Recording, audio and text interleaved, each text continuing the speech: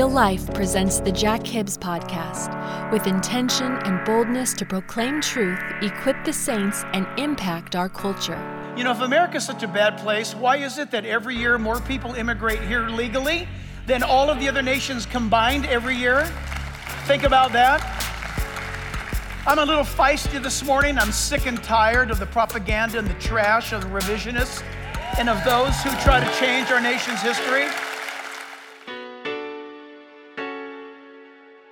You can get the outlines of this podcast by going to jackhibbs.com/podcast. Today, if this podcast lifts you up and encourages you to live a more fulfilled life in Christ, then make sure you leave us one of those 5-star ratings. To us, that's like saying amen or yes. Then that rating will encourage others to listen. Now open your hearts to what God's Word has to say to you. Here is Jack Hibbs. We cannot look at world history without being overwhelmed as Americans that world history has been much made up of by what God did through America. When we talk about American exceptionalism, we're not talking about Americans being better than anybody else. You need to understand that. American exceptionalism means that God did miraculous things with common people. And to be an American is to be common people who have come together for the same cause. To be an American is a choice. Your passport doesn't guarantee that you're an American. Your passport guarantees that you're a citizen of this nation. But to be an American is something of the spirit. It's some decision that you make based upon what this nation stands for. And you are sitting in the most grand experiment of human government in the history of man. It's absolutely awesome and remarkable. When in the founding of our fathers and in the Pilgrim era before that, it was understood that the new world, across the sea, they would say, would be a land of freedom. Now, many attempts were made to colonize the east coast of the United States. And if you focus on any particular group, you could come away with a selective part of history. Many of you you've heard of the 1619 Project. Have you not heard of that? Your kids are being taught that trash in school. Why? Because our modern day system has decided to dial down on one little segment of American history. And of course, they picked the bad. None of the settlements worked well at all until, and it's as though God was waiting, until 1620, when the separatist pilgrims left Europe coming here to worship God aboard the Mayflower. And if you have any doubt, you need to read the Mayflower Compact, as I often challenge you as this church to read, if you have any doubt. But in 1620, that settlement took hold, barely took hold, but it made it. While the others failed, based on slavery, based on possessions, based on wealth, based on manipulation, based on the English crown, they failed.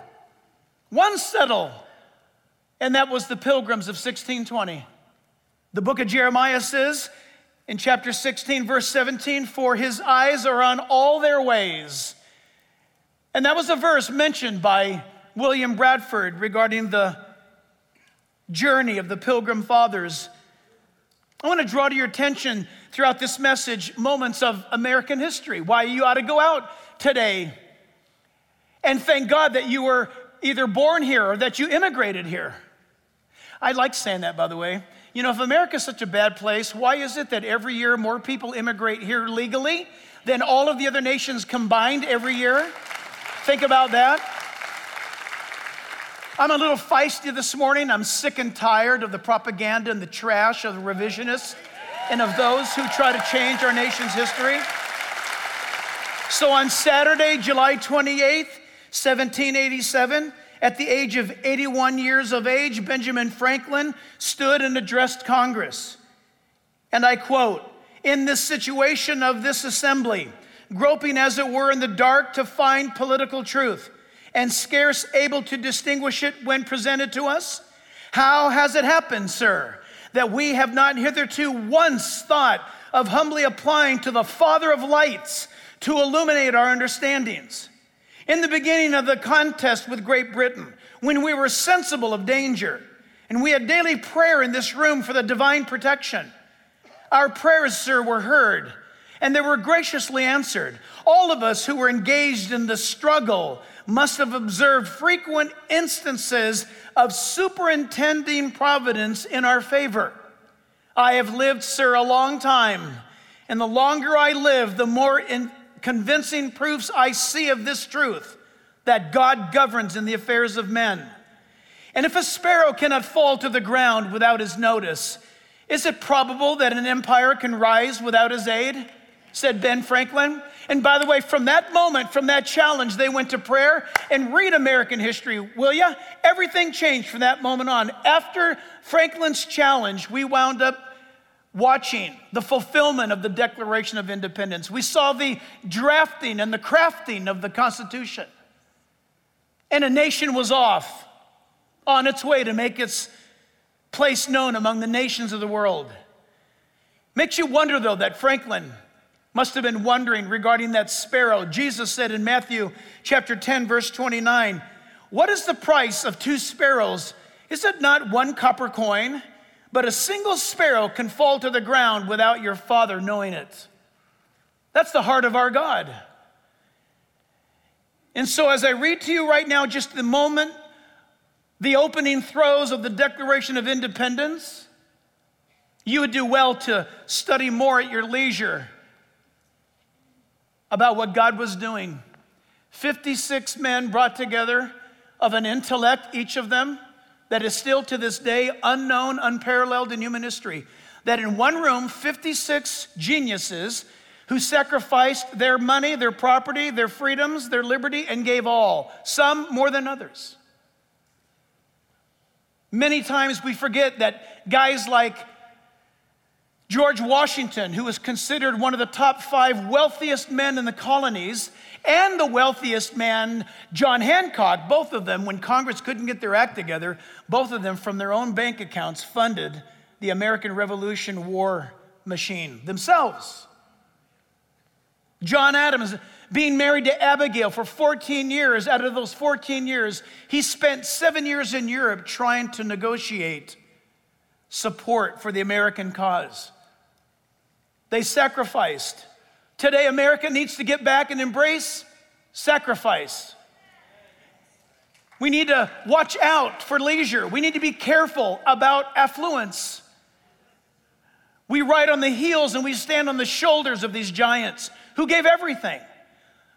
So much so, there are people who burn the flag based on the liberty that they bought us.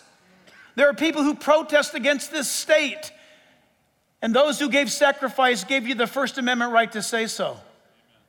It's amazing. This morning I looked at some video that was sent to me by somebody I know, that's all I'll say, of what's happening in Morocco.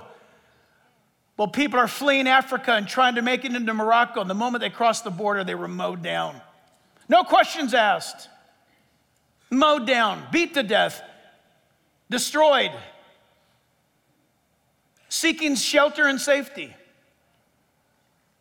And yet on this nation's East Coast stands a statue of liberty, inviting all those who want peace, and all those who want a chance, and all those who want prosperity, and all those who want to have religious freedom to come here.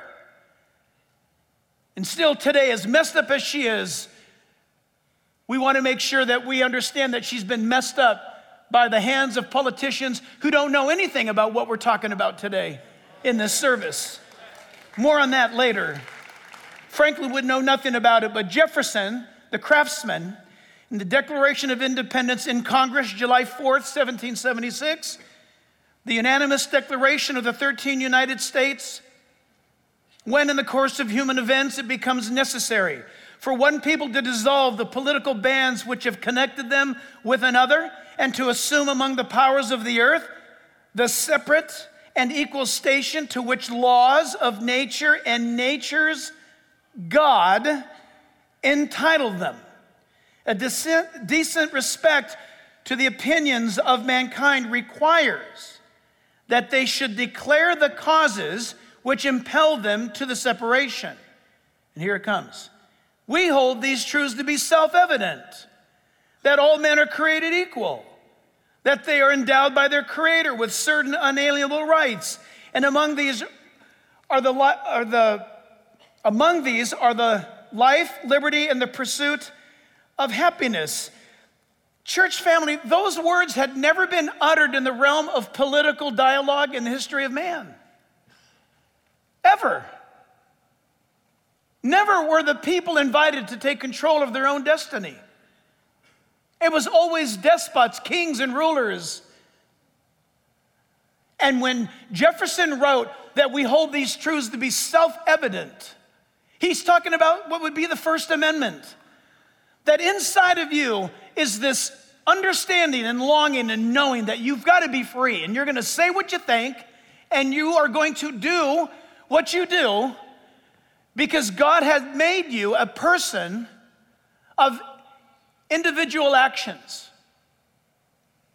And so that's why that's the First Amendment. And that you can outlaw worship, but people will worship anyway.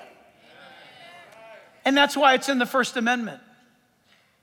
And today, like never before, we need to remember and we need to restate it over and over again.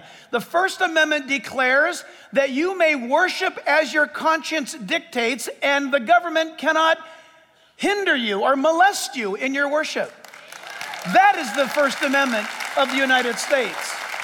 You want to talk about separation of church and state in the context of the Founding Fathers? They understood it perfectly well. Think about it.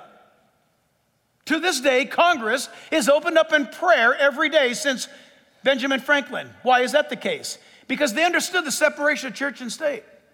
Why is it today that we've got Bibles that are not only all about, but we've got a capital in our nation that is full of Bible references, Bible moments inscribed in granite. Why? Because they understood the separation of church and state. It meant this, that the state will not molest or hinder our worship. It's not the other way around. It's not the CNN version. It's not MSNBC's version of it. We need to remember that. There is no place in this nation where your faith is prohibited according to the Constitution of the United States. And our founders understood that, and they laid down their lives for that. Number one, church, when in the course of human events, there was the move of God. God moves in the course of human events. One of the great things about today, gathering together, is that you and I are living in our moment. When God moved, we have a tendency to memorialize God's movements in history, and we sterilize them. The first thing I want you to see today, that when in the course of human events, there's the move of God. And when I talk about that, I speak regarding our past. You got to remember, when we see those great paintings of our founding fathers dressed in the apparel of the day, we wonder, what funny clothes? They didn't think they were wearing funny clothes. None of them walked around and said, look at us wearing our funny clothes, and isn't it amazing that we're making history? They lived in the moment. You're living in the moment right now for your generation, for your age. In many ways, there's no difference. They chose to go against impossible adversity. We don't often talk about it, but in our Constitution, it is against the law for the United States Armed Forces to quarter their troops among our citizenry. You say, what does that mean?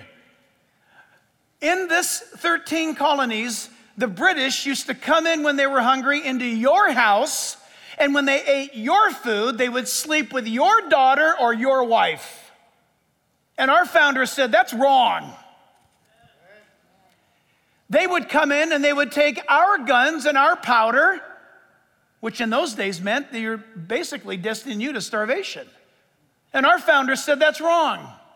And when we had to ship our sermons back to Britain to be censored before they could be preached, our black robe regiment of the pulpits of the colonial period said that's wrong and it's not going to happen. We're going to preach what God says if you like it or not, King George. And they did it. There was a move of God when in the course of human events, and it was with Bible in hand. America can boast this. It's not only a fact that you can read about, and there's libraries of books full of these events, but there's paintings to capture it as well. But I'd like to take you back. I love the fact that Pastor Robert Hunt, listen to this, chaplain of Jamestown, Virginia, he first lifted his voice in public thanksgiving and prayer, get the date, on April 29, 1607, when the settlers planted a cross at Cape Henry. From that time on, the settlers of Jamestown attended regular prayer and Bible study meeting led by Hunt before a chapel could be erected. When Hunt held his first services, they were held under the old sail from off their ship. He pitched a easy up, as it were, and had a sermon. And I don't know if you've been to Jamestown, but we've stood in the very spot. And I took some pictures pretending I was preaching at the spot where that sail was erected. It's marked today, but it's quite remarkable, quite awesome. But it went on. Among the congregation was a Captain John Smith. Anybody remember studying about him? Who described the worship services that took place in the open air as being attended to by God. John Smith said of Pastor Hunt's labors, he saw the hand of God at work in his life, and he believed God had intervened to save the colonies. Hunt concluded that it was God who had thwarted Spanish attempts to settle North America, and he had reserved that region for the Protestant English. There's a lot of facts to back that up. With Bible in hand, moving forward, the Great Awakening would take place, the first Great Awakening. According to the Encyclopedia Britannica, and I quote, the increase of disagreement from the established churches, English churches, split. During this period, which led to a broader toleration of religious diversity and the return of the religious experience which, listen, fed the fervor that resulted in the American Revolution. If you ever ask yourself or want to know the answer, how did the revolution ever begin? Did Jefferson or Franklin wake up one day? Was it Sam Adams that said, we're not going to do this anymore. We're going to start a revolution. No, listen, it all started in the preaching of the pulpits that I mentioned a moment ago called the Black Robe Regiment. That term was a derogatory term that was brought against them by the King of England. England understood they were not only fighting a bunch of farmers turned soldiers, they had heard rumors about George Washington being a bumbling fool. He was a colonel in the British Army, if you remember that. And at the Battle of Brandywine, he was the only one to survive. Well, what is he going to do? But then what happened was it was the spirit that was behind the effort. The fight for liberty and freedom. Absolutely awesome. I think we have a picture. It's not a selfie or anything, but while you're looking at that, let me explain. Just to kind of rub it in, some of you may know, just by the way that he wore his hair, he had a high forehead. He preached in the open air. You want to know why this is a big deal? Some of you historians get it immediately.